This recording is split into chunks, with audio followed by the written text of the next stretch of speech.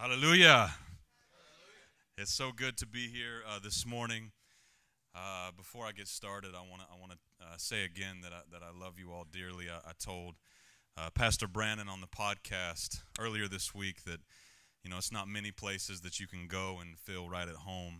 And me and my wife got to come here last week, and we really enjoyed it.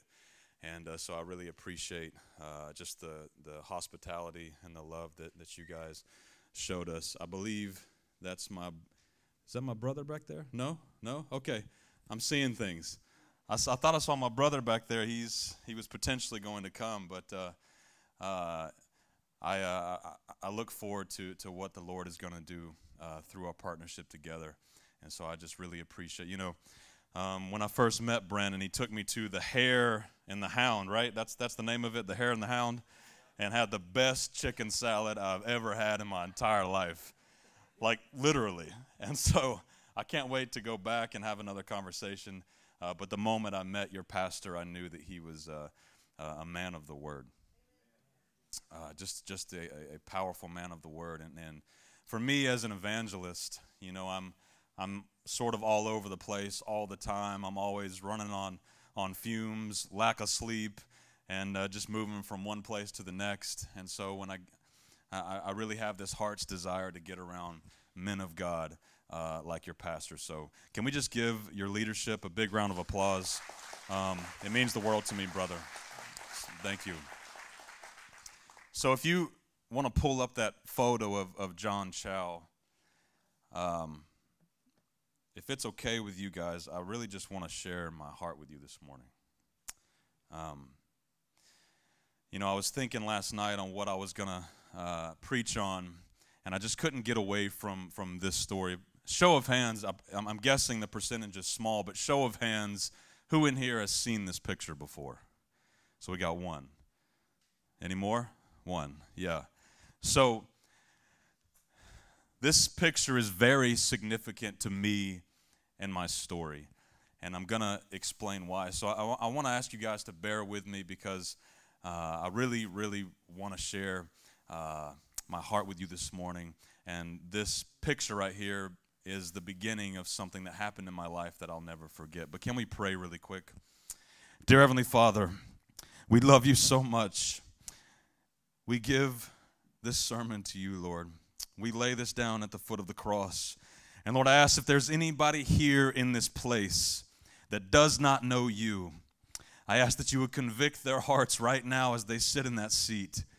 I ask that you would convict their hearts right now as they sit in that seat to not walk out of that back door without getting things right with you, Lord. It says in your word that for what is this life but even a vapor that appears for just a little time and then vanishes away. Lord, we don't have much time left.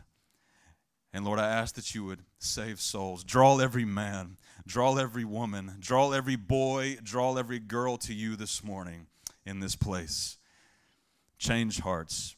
May we lay everything down at your feet. In Jesus' name I pray. Amen and amen. November 17th, 2017, at just 26 years old, John Allen Chow gave his life trying to reach one of the most remote and unreached tribes in the world in the North Sinhalese Islands. That's an island in the Indian Ocean. These people have kept themselves separated from the rest of the world forever as far as we know. In the past, there have been several tragedies when people have tried to make contact with them. In 2004, a big tsunami hit and helicopters were flying over the island surveying damage, and these people, probably having no idea what helicopters were, began shooting arrows at them. In 2006, a fisherman was killed who got too close, in which the story got out to different news outlets. So the government of India set up a no-go zone around the island for 5 nautical miles. And they made it illegal for anyone to make contact with these people. But John Chow, since he was 18 years old, heard the call of God on his life to go to this island and bring them the gospel. Now this island is very well known to missionologists because it's one of the last places we know of that's never been exposed to the outside world. But John had this burden to take the gospel to these people. And since he was 18, every step he took was to prepare him for this moment. He volunteered to work with broken youth both in Tulsa and in South Africa. He worked as a missionary in northern Iraq among the Syrian children who are refugees. He went to ORU and graduated with a degree in health and exercise science. He studied emergency medicine, linguistics, and cultural anthropology. He was exercising and eating right, reading 100 books a year to prepare him for this journey.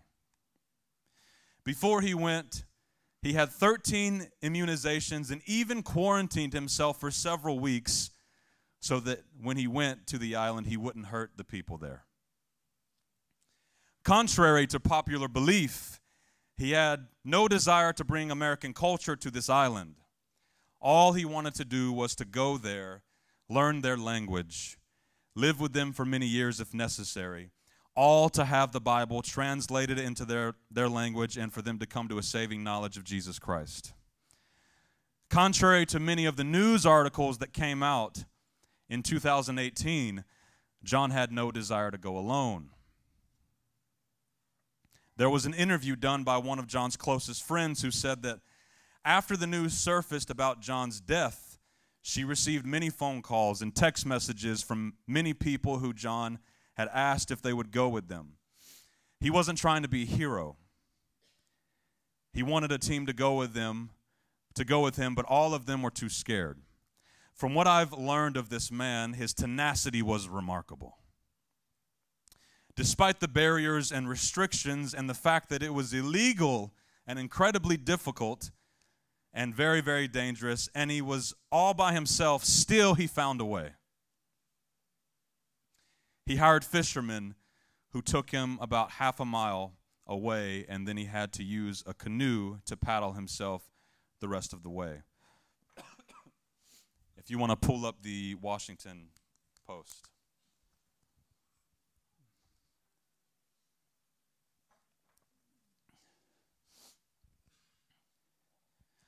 Chow's diary, which his family provided to the Washington Post, as you see here, unfolds like the adventure novels he once read. He arrived in the Andaman's on October 16th and paid fishermen to take him by boat at night to the island on November 14th, evading the lights of the patrols on the way.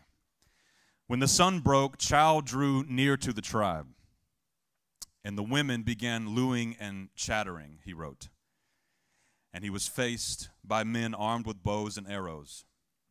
My name is John. I love you, and Jesus loves you.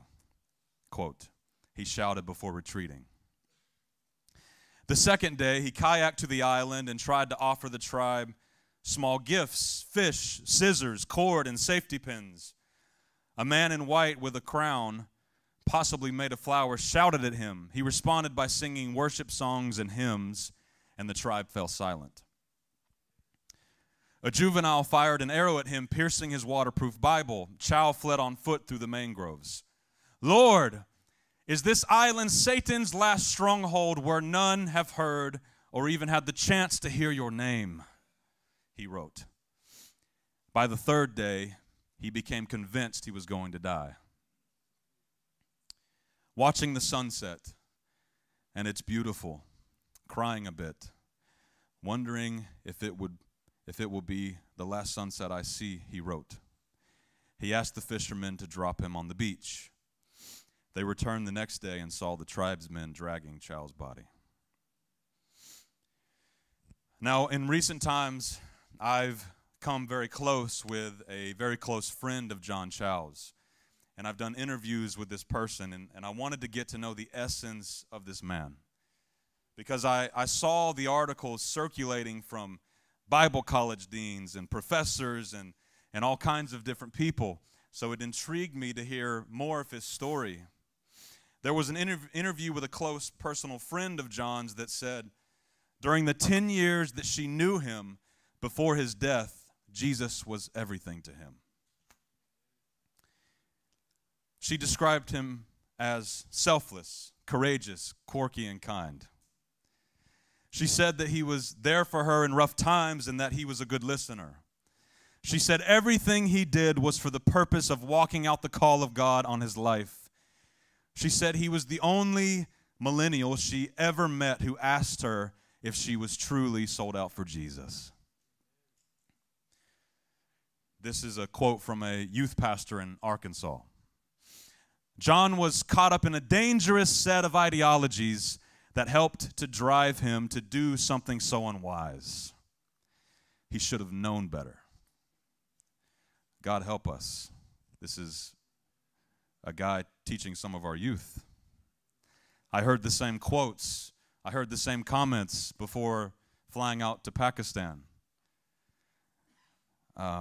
where we saw 4,567 documented decisions for Christ in one of the darkest and most oppressed places in the world. If you want, you can play, for those of you that haven't seen the Pakistan footage, we can play that short clip I sent as well.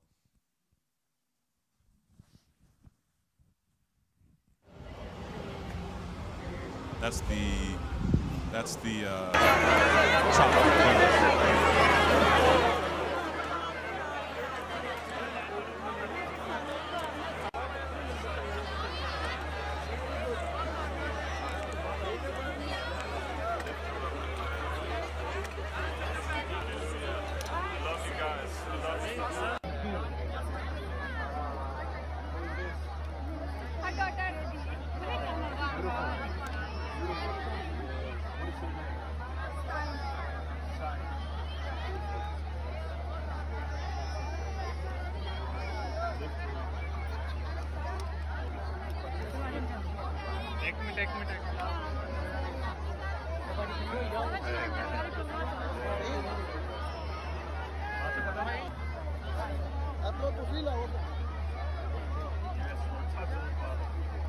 Lift them up, Lord. Lord, you know their need. Lord, I ask you to cover them. Wash them in your blood, Lord. Wrap them in your loving arms, I pray. Touch them, Father, in the name of Jesus. Use them.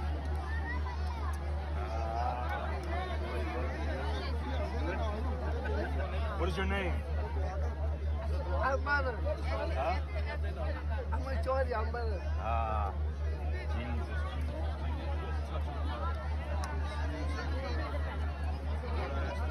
Give them supernatural peace. Give them supernatural presence. And let them know that you love them. Let them know that you love them more than anything. Just let them rest in your arms this Father.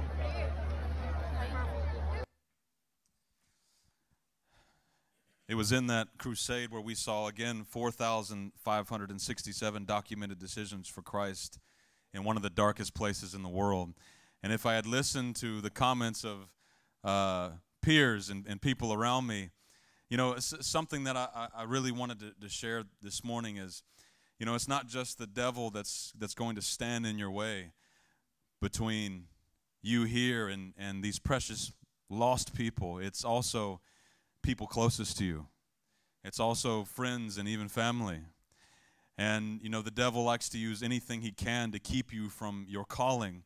And this morning, I want to urge you, if there's somebody in this place that knows, you know in your heart of hearts, you know that you are called to evangelism. You know that you are called to reach the lost. You know that you are called to do something greater than yourself. Now's the time, because time is running out. Time is running out. Here's another quote from a dean from a Bible college. Chow's approach is on the naive end of the mission spectrum. I also heard comments like this before going to Pakistan. But why do I share this story of John Chow with you this morning? I wanted to write this down so that I shared my heart with you. I usually don't do this, but I really wanted you at the Well Church to know where I'm coming from. Well, because one late night in 2018, after preaching the gospel at the Spartanburg Detention Center, I was driving down Highway 85 when I heard John Chow's story at around 11 p.m. for the first time. It was late. I was exhausted. But I wasn't exhausted in the way that you may think. I was exhausted. I was tired. I was sick of the watered down, ineffective, and toothless approach to reaching the lost that I had seen most of my Christian life. And I was even upset at myself for even considering trying to fit in this man-made box I'd found myself in. More importantly, I was tired of waiting on approval from those around me and decided that night that enough was enough. Growing up here, I didn't really have anyone to look to.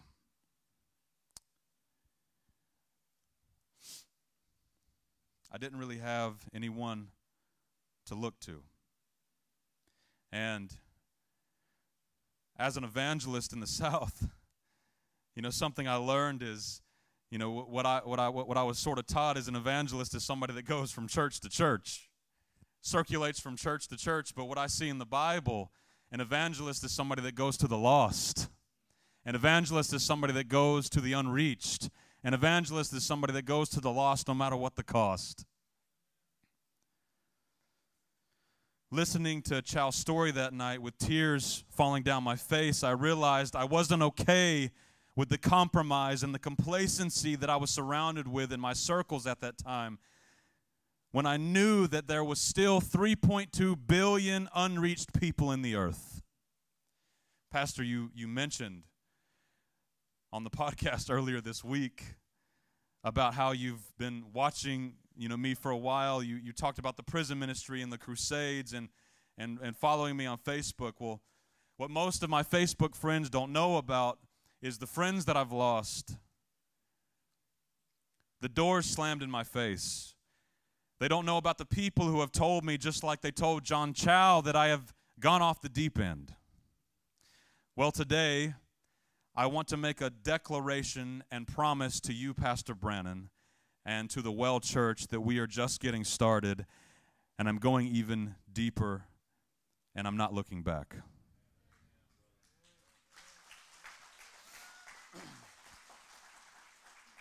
I'm making a declaration to you, Pastor Brannon, and the Well Church, that with every breath left in me, I will go after the lost with a relentless love for the rest of my time here on this earth. I guess what I'm saying is I'm going to war with the devil, and I'm inviting all of you to help me, partner with me, and pray for me. I'm willing to dive into the pit if you'll hold tightly to the rope.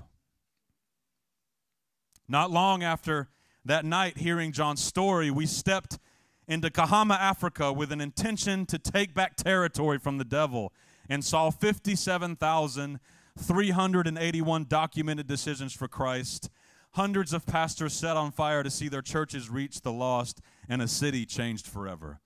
We can play that Kahama video. Because the creator of the universe sent his only begotten son to die on a cross so that you can be set free.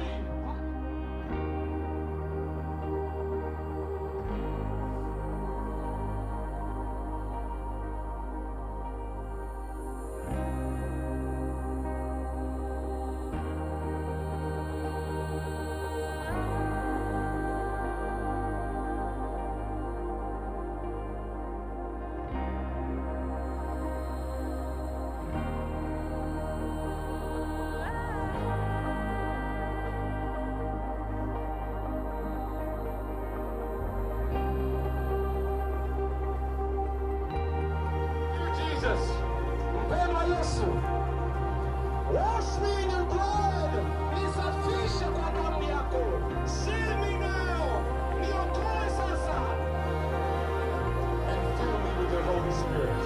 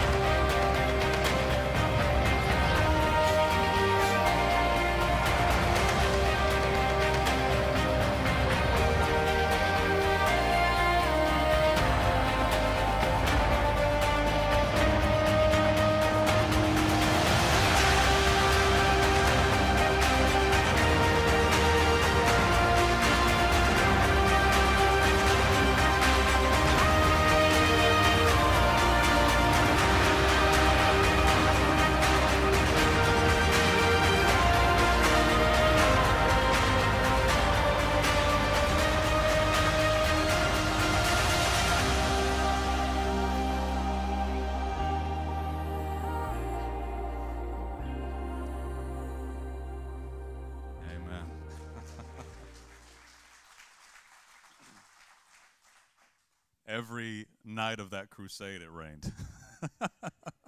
You can see where we're dancing on stage. That was because it rained literally every night, and so we would start dancing on the stage to keep people there. So it would start raining, and people would scatter, and it would stop raining, people would come back. It would start raining, people would scatter. So I apologize for that awful dancing you just saw. We did what we could. I do want to share a poem with you, and also a quote that really touched my heart early on back in 2018. You know, what I'm hoping this morning is that there's somebody in this audience that was just like me, ready to step out of the boat, but too scared to do it. Maybe you see Jesus out in deep waters, and you know you're supposed to step out of the boat. You know you have needed to step out of the boat for many years, but there's been many people in the boat that's been holding you back. Now, I doubt that's true in a church like this. This is probably the most on fire church I've been to in a long time. You just kick them out of the boat. But I know that no matter where I go, there's always somebody that knows that God is calling you to something deeper, that God is calling you to something greater than yourself. And I want to stop and say this. I wanted to share my heart with you this morning. I'm a kid from the South. I'm not the smartest guy in the world. I'm not the greatest speaker. Every time I get up here, I'm scared to death. Everything that I do, I always, in my flesh, think that I'm going to fail. But somehow, God always meets me in the middle. Always. He just is looking for somebody to take that first step. And so I am pleading with you this morning. It's not about your skill set. It's not about your degree. I know you've heard these things before, but I want it to hit you in the heart this time. I am proof. I promise you I am proof that the weak can do the things of the Lord. And honestly, that's what He wants, so He can get the glory. And you know this. But I don't think that it internalizes sometimes. We think that to see people saved or to see an entire generation pulled off the devil's table, it takes a certain type of person. Anybody can replace me. Anybody. All He's looking for, and I'm telling you this from the bottom of my heart, all He's looking for is somebody that will say, yes, send me, I will go. I will go. That's all He's looking for, and I just keep saying that. And I wish I could say that it gets easier, but it's always scary. I'm always afraid. I'm always skeptical. But somehow the Lord always comes up under me and lifts me across the water, man. It's the most beautiful and precious thing. And so I'm just pleading with you. If there's somebody here this morning that knows you're supposed to be down at this altar to lay it all down, you know, I guarantee there's people in here, you've given 25%. You've given 50%. You've given 75%. But Jesus wants your whole house. He wants it all. And He wants you to do that this morning. There's no more time to waste. You know, I see and spend time with lost people on a daily basis, on a weekly basis. The devil is doing a very good job of trying to go after the world. We have to be just as tenacious. We have to be just as aggressive. We have to go after the lost with a relentless love like never before, especially now. And it's going to take us together to do it.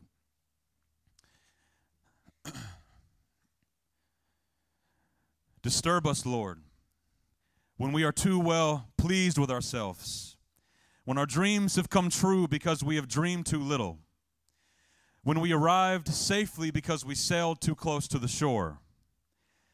Disturb us, Lord, when with the abundance of things we possess, we have lost our thirst for the waters of life. Having fallen in love with life, we have ceased to dream of eternity. And in our efforts to build a new earth, we have allowed our vision of the new heaven to dim. Disturb us, Lord, to dare more boldly, to venture on wider seas where storms will show your majesty. Where losing sight of land, we shall find the stars. We ask you to push back the horizons of our hopes and to push into the future in strength, courage, hope, and love. Sir Francis Drake, a 1577 Explorer. That same night, and you can pull that picture back up of John Chau, that same night, I was driving down the road listening to John Chau's story. I also heard this quote from an evangelist that I truly admire, and it changed me forever. Have we forgotten about a gospel that calls for sacrifice and the willingness to lay down our very lives? Have we forgotten that there's a price to follow Jesus and to impact the world? Have we bought into a gospel that says it's all about me and my comfort and my prosperity? Have we bought into a gospel that says as long as someone isn't hurting anyone else, just leave them alone? Have we forgotten that Christianity was founded by a man who built it by pouring out his blood? Have we forgotten about the apostles through which our faith was delivered, died gruesome, bloody deaths to deliver that gospel that we hold so dear to us, and that every one of them laid down their lives for that gospel? Have we forgotten that for the first 200 years of church history, our fathers were burned at the stake, they were sawn in half, they were crucified, burned, and tortured for their faith? Have we forgotten that they were used as human torches in Nero's garden? Have we forgotten that they were used to be fed to the lions in the Roman Colosseum? Have we forgotten that they were shot with arrows, they were skinned alive when they went to foreign lands to preach the gospel? Have we forgotten that Christianity has always spread through the conversion of pagan people? Imagine all the heathen tribes since the time of Jesus that have been converted because somebody dared to go and preach the gospel knowing that it could cost them their very lives. This quote reminds me of Hebrews chapter 11. It says in verse 32 through 38, "And what shall I more say? For the time would fail me to tell of Gideon and of Barak and of Samson and of Japheth, of David also and Samuel and of the prophets, who through faith subdued kingdoms, wrought righteousness, obtained promises, stopped the mouths of lions, quenched the violence of fire, escaped the edge of the sword, out of weakness were made strong, waxed violent in fight, turned the flight the armies of the aliens. Women received their dead raised to life again, and others were tortured, not accepting deliverance." It means they could have been delivered, but they didn't accept it. And they might obtain a better resurrection. And others had trials of cruel mockings and scourgings. Yea, moreover, of bonds and imprisonment. They were stoned. They were sawn asunder. They were tempted. They were slain with the sword. They wandered about in sheepskins and goatskins, being destitute, afflicted, and tormented, of whom the world was not worthy. They wandered in deserts and in mountains and in dens and in caves of the earth, of whom the world was not worthy. That Bible college dean or that youth pastor in Arkansas might call John Chau naive. He might call him foolish, but the word says that the world was not worthy of him. Some of you may have read the Fox's Book of Martyrs. I want to read you a little excerpt of that. "Accordingly, having came to Smyrna, he wrote to the church at Rome, exhorting them not to use means for his deliverance from martyrdom, lest they should deprive him of that which he most longed and hoped for. Now I begin to be a disciple," he says. "I care for nothing of visible or invisible things, so that I may but win Christ. Let fire and the cross, let the companies of wild beasts, let breaking of bones and tearing of limbs, let the grinding of the whole body and all the malice of the devil come upon me. Be it so, only may I win Christ Jesus." If you think this is something that happened only in the early church, think again. That video that I just showed you of Kahama, you can see where it says Muslims being set free. And there's a man that comes up holding a Bible that I gave him. That is Abdul. One day in Kahama, I was getting the crusade ready. I was the director of that crusade that you just saw. So I'm trying to unify the body of Christ. I'm going from church to church, and I gained like 20 pounds, Pastor, in Africa because every pastor's home that I went into, they would offer me a soda, an open soda. And in Africa, if somebody gives you an open soda, you got to drink it. So I literally, no joke, probably drunk about 100 sodas, which is awful. And so I gained 15 pounds in the 4 months that I was there. But I was trying to unify the body of Christ, which is, almost, yes, to the glory of God, which is almost impossible in and of itself. But we did it. And this one particular day, I had moved from the church, and now I was in the city doing promo. And so now I'm putting up the banners. I'm getting teams together to put up the billboards. We had billboards actually made in the city. And so we're putting up these big billboards, and I had this bright idea. I said, let's stop traffic in the middle of the busiest road right next to the crusade field because the billboard just went up, and I wanted everybody to see it. And so I had the bright idea, let's stop traffic, cause a ruckus, let's get the police involved, it'll be awesome. And so we started running back and forth on the road, jumping up in the air. We had mics, we were preaching the gospel, and so traffic stopped. And eventually, I ended up on top of an 18-wheeler preaching the gospel from the top of the truck, which was super dangerous and really stupid. I don't recommend it. But we were doing it to the glory of God. And so now, literally, there's probably 400 to 500 cars backed up. And in Africa, there's these things called bujajis. I don't know, you guys may have seen a bujaji, piki, tiki. It's a three-wheeler taxi. It's not the safest thing in the world, but it's how people get around a lot in Africa. And so what happened was we had these stickers, these stickers with the information for the crusade on it. And we got another bright idea. Hey, let's put the stickers on the back of the bujajis so that all these bujajis go around the city. Well, we'll put thousands of them. So what we did is we would wave bujajis down, and we would sticker, and we'd offer to pay them to put it on there. And so one bujaji came in, and we put the sticker on the back. Another one came in, we put the sticker on the back, and eventually we had 20 to 25 bujajis lined up, which also helped stop traffic, which was a win for me.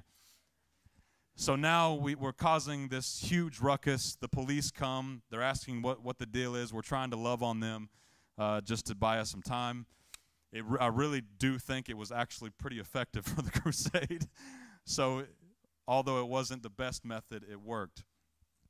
I was standing there in the middle of that road, and that boy you saw on the screen came walking up with the biggest smile on his face. I want to rewind about 3 months before, where I met that boy at a gas station, and I preached the gospel to him. And when I was preaching the gospel to him, I could tell he was very afraid, because his Muslim friends were around. And at that gas station, I wanted to share the word with him, and I could tell that the Lord was dealing with his heart. But he was pacing back and forth, and he began to sweat because he knew if he had accepted Jesus Christ as his Lord and Savior, that he would not only have to move out of his house, but his family would disown him. And so he told me that day at the gas station, he said, Jacob, I'll take your number. Maybe I'll call you. That 3 months while I was in the city getting the crusade ready, I had him on my heart, and I was praying about him. His name was Abdul. Fast forward to that day on the street when we stopped traffic, I see Abdul walking down the road with the biggest smile on his face. And I could see him out of the corner of my eye. He walks up and he hugs me and he whispers in my ear, I want to give my life to Jesus. I turned around and I began to preach the gospel to him. I got some of my friends. We began to pray over him. And he said this to me. He said, I'm going to do this, but I'm going to lose my entire family. And I said, no, I know you will, but it's okay. You're going to gain another one. You're going to gain another one. The next morning, he came to the biggest church in Kahama, thousands of people, and he walked in with his tunic on. He walked in the back, and I saw him sit there, and you could tell he felt out of place. You could tell he didn't know where to go. I told this same story at that church, and that entire church consumed him with hugs and love. It was the most beautiful sight I'd ever seen in my life. He lost his family, but he gained an army. And so this is the battle that we deal with as evangelists, as Christians. We are standing in the gap. There's so many people like this. And I left Kahama, and my associate crusade director texted me. He said, "Brother, Abdul is about to get baptized at my church." He has a church there in Kahama. And he said, "We have to change his name." And so he asked me what we should name him. I was like, "I don't know. Like, I've never named a grown man before." So we named him Elijah because that's my son's name. So now his name is Elijah. And my prayer and my hope is that we're going to go back to Kahama one day, and he is going to be my interpreter in a gospel crusade. Hallelujah. This is what Jesus does. In the last decade, more than 1 million Christians were martyred. Today, hundreds of people are killed every month for the gospel. Over 100 are kidnapped every month. Over 200 are raped or worse. An average of 66 churches are attacked every month. 160 are put in prison on trial for their faith. 3.2 billion people are not reached with the gospel, and so I wanted you to understand my heart cry and where our ministry, World Harvest, came from. If you can put that symbol up on the screen, the Islamic symbol, I want to tell you about this because it pertains to our Pakistan crusade. There's a story behind this symbol. I want to read you a book from a book called I Am In. What does this mean? When militants from the self-proclaimed Islamic State of Iraq and Syria, ISIS, moved into northern Iraq, they began identifying Christian-owned property. Families would find the Arabic letter Noon painted on their homes and churches. This single letter conveyed the powerful accusation that the occupants were Nazarenes, people who followed Jesus of Nazareth, rather than Islam. To be labeled in a community dominated by Muslim extremists is to undergo an immediate identity and life change. With this mark comes the ultimatum: if you convert to Islam or pay the tax, you can keep your material possessions and remain in this community. If not, leave or you will die. Any person who takes a stand for Jesus in occupied Iraq, any person who chooses to be in, pays a high cost. Without warning, some Christians are dragged from their homes and businesses by armed militants, and they are never seen again. Pastors who share the message of Jesus in their communities are beheaded in front of their families. Children who will not renounce Jesus are shot. Teenagers may be taken from their homes, and families are forced into service to ISIS or beaten, mutilated, and left for dead. Other atrocities are so horrific, I will not describe them here. Since 2003, such persecution has forced more than 1 million Iraqi Christians who refuse to renounce Jesus and the Bible to flee. Many survivors live in refugee camps, trusting God daily for their food, shelter, and safety because they have no money, no work options, and no other place to go. Even more challenging is the reality that their situation is not temporary. Their life circumstances on this earth are unlikely to improve ever. Yet their courageous, steadfast commitment to God in the face of persecution provides Jesus followers all over the world with a powerful picture of what being in is all about. They willingly sacrifice everything they have in this world in order to fulfill God's calling to obey and serve Him. Like the heroes of faith whose stories we read about in the Bible in Hebrews 11, and in the record of church history, they are living out Paul's words in Philippians chapter 1:21, "For me to live is Christ, and to die is gain." Hallelujah. And if you think this is something that happened 10 years ago, think again. I'm fixing to head out to Yoringa, Africa next week. And I just got word, and you can look up the news article, I can send it to you, Pastor, where 69 people were just murdered 2 hours from Yoringa. What's happening in Tanzania, Africa, is the Tanzanian president, President Magufuli, he has passed away 3 months ago. He brought peace to that nation. But when he died, these Muslim radicals are rising up again. There's a huge wave of Christianity flowing through the continent of Africa. It's wonderful. But these Muslim radicals are not having it, and so we're starting to see these people rise up. It was 69 people murdered, but 12 were beheaded. But we're going there to take territory from the devil as well. Franklin Graham posted this not too long ago. Christians in Nigeria are being brutally slaughtered, and they feel like the rest of the world is turning a deaf ear to their cries. Murder, torture, abduction inflicted on Christians by Muslims. Thousands of Christians have died just since January at the hands of Muslim herdsmen and Boko radicals. In a recent social media video, a Christian leader tried to put their distress into words, begging the U.S. and the British parliamentarians and the UN for help. America, please stand for us. We are dying. Please allow us to survive. We have nobody. Only God in heaven can stand for us. Please, please, I'm begging you, stand for the helpless, end quote. Just one of the latest incidents, including the murder of a pastor and 4 members of his family and 3 of his children, were set on fire, burned beyond recognition.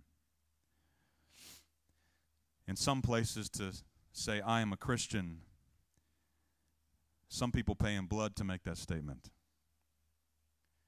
But so many in the American church reject anything that doesn't look like traditional Christianity and calls it going off the deep end.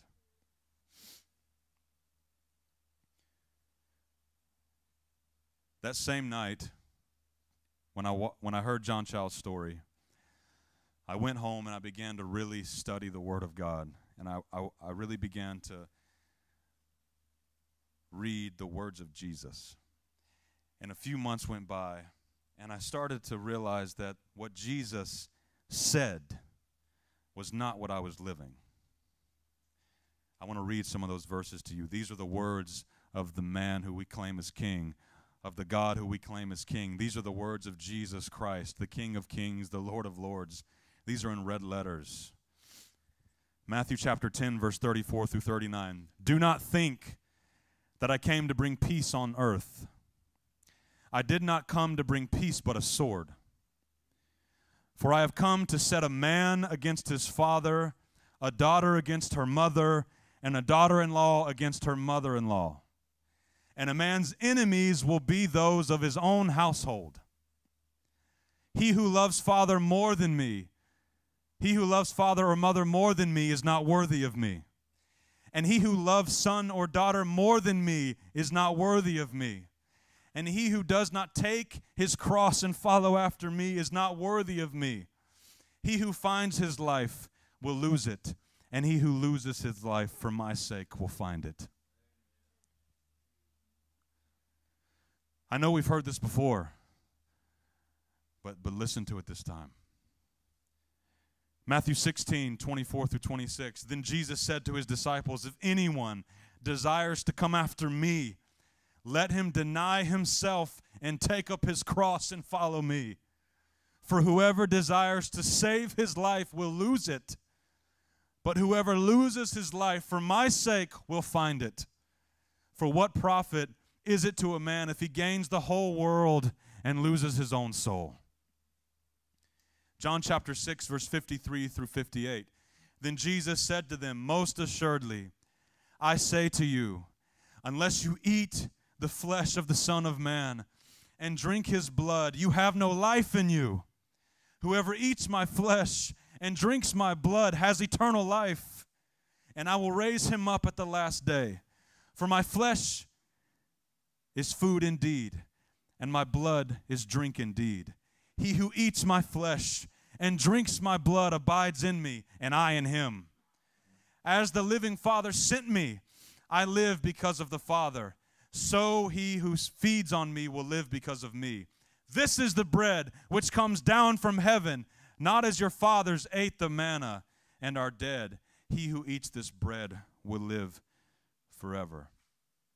I'd love to have the worship team come back and play that song, Lay It All Down.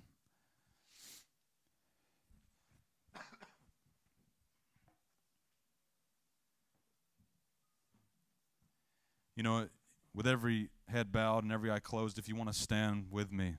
I know that this was a different message this morning, but I wanted you to hear my heart. And I know that there is somebody in this place that needs to lay it all down. And I can look out in this audience. I can look out in this audience and I can see so many people that if you just turn around and follow Jesus, there's 1,000 people lined up behind you ready to hear the gospel. If you just step out of the boat, there's 1,000 people out in those deep waters ready to hear the message of Jesus. If you just step out of the boat, you could shake this city with the gospel. I beg you, come to this altar and give him everything. Lay it all down. Not just 25%, not just 50%. I'm drawing a line in the sand here. If you want to give him 100%, you cross this line and give him everything. I want to pray with you.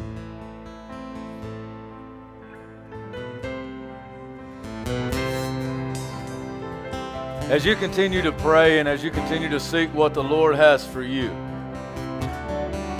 I want you to pray about coming alongside of our brother Jacob. You know, it may not be that you're called to Burundi or Kamala or Thailand. I understand not everybody has the same call. My wife and I were talking, and there's lots of needs right here in the church. There's lots of needs in our community. There's a ton of needs in the surrounding communities and surrounding counties. There's crazy need in this state and in the surrounding states. There's all kinds of needs in all kinds of different places. If you feel a call, don't deny what God is doing in your life. If He's calling you to go to some long-lost island, if He's calling you to go to Nigeria, Honduras, Africa, Canada, across the street, just be obedient. Say to the Lord, "Here am I, send me." Put one foot in front of the other under the power of the Holy Spirit. Open up your mouth and let the gospel flow forth. And God will do miraculous things. And let me tell you something right now. I love to hear of 57 some odd thousand people coming to the Lord. I love to hear 4,500 people in Pakistan, of all places, coming to the Lord. But you know, there is rejoicing in heaven but for one soul being saved. All of heaven breaks out and erupts in praise, exaltation, adoration, and cheers, because that's one more that is singing the praises of Christ Jesus, who is oh so worthy. He is oh so worthy. So this day, I want you to commit, as our brothers already called us, to be obedient to the gospel call in your life. And I want to call you on this note to partner with me. Partner with me and with the Well Church in our partnering with our brother Jacob. In our partnering with our brother and sister, Alicia and Melissa. With our partnering with Stephen Birch in Asheville. With our partnering with the Grahams. And all of these others. As we partner with CR and the work that Brother Steve's doing. Brother Steve's a missionary right here in our own backyard. seeking to save those who are lost and dying and bound up in addiction, all kinds of addiction.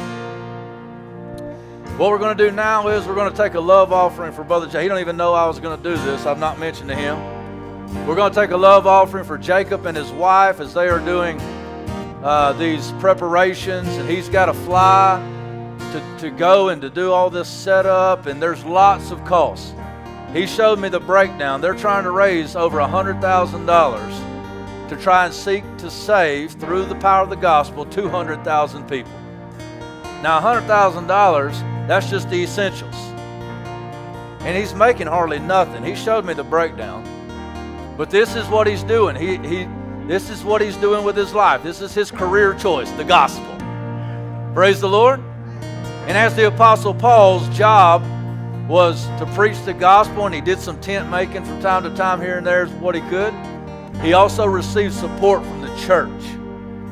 And they would bring him gifts, and they would invest into his ministry so that he could do what God had called him to do.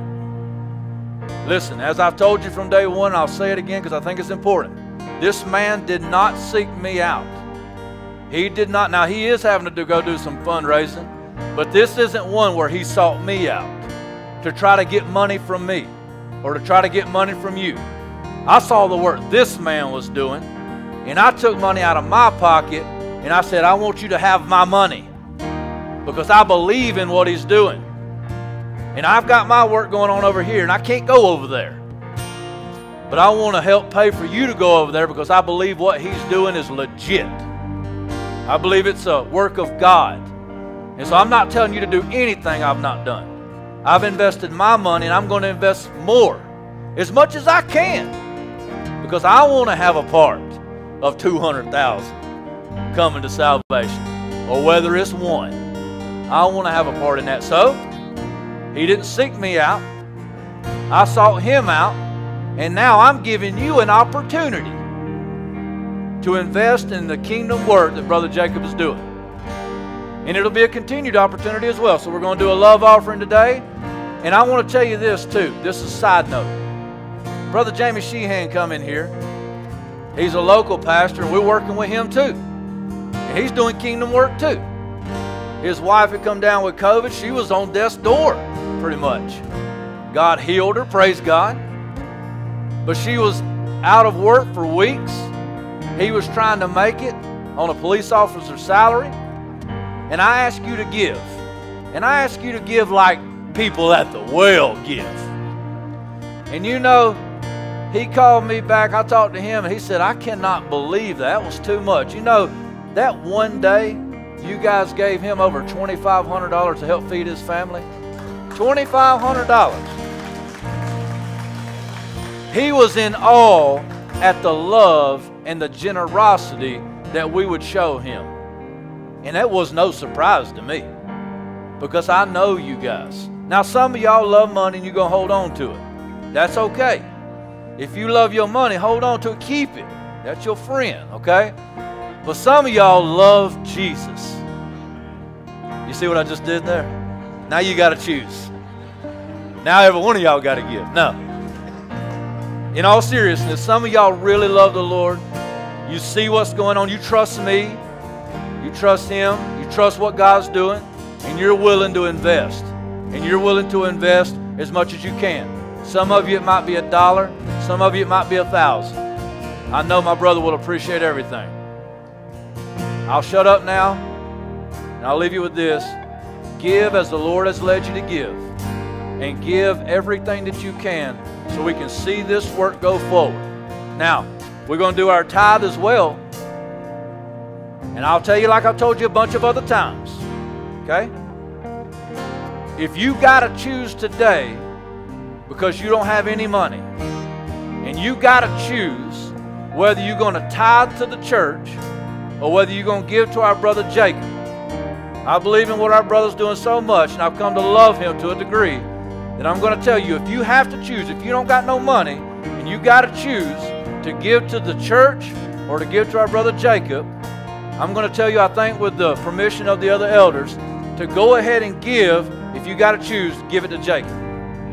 I want to see his work go forth. And we're going to create way for you to give on our website. In the drop-down menu, right now you can give. We got a playground going in. If you click there, you can give to help with the playground. We're going to put a thing on there where you can help, and you can give to Jacob and what he's going on. He's got a lot of funds to give. So I hope we can keep this going and give to him and do as much as we can to help with that. He's got lots of churches going to help with that. But so we can see this mission go forth. You did great when you gave for the Chavez family as they're going overseas. And we're going to do the same for you today, Brother Jacob, because we love you and we believe in you. But with that being said, let me shut up. I'm going to pray, and then you do what God has called you to do, and you give on the way out the door. And come up and shake Jacob's hand and hug his neck and let him know that you're with him. And if you can't give a dime, I get it, man. Some of us in a tough spot. I get it. God will provide for Jacob. But you can pray. You can pray. So that will be more than any dollar can do. So let's do all we can in every way. Lord Jesus, thank you so much for our brother. Thank you for your word going forth. More than that, thank you for your son. Thank you, Father, for the Son and sending him to do the work that could not be done by any other human being.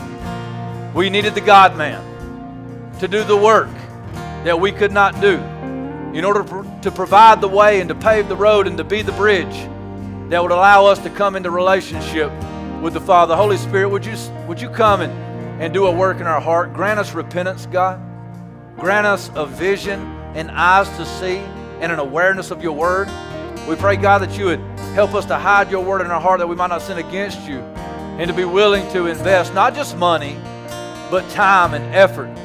And may everything that we do be done as if unto the Lord, because it is. Bless Brother Jacob as he goes and he does the work of an evangelist. And I pray that 500,000 would get saved. I pray, God, that an entire army would be awakened to the glory of the Lord Jesus Christ. And that your saints would be awakened, and that the kingdom would grow exponentially, God. And it would just snowball from there. Help us, God, as we try to do what you called us to do. Grant us repentance, grant us to see, and give us the motivation and the power to walk in the Spirit of life. We pray it all in Christ's name. Amen. Thank you guys so much. Love y'all. White bucket is Jacob. White bucket is Jacob. Silver bucket is the well. Thank you. Love y'all.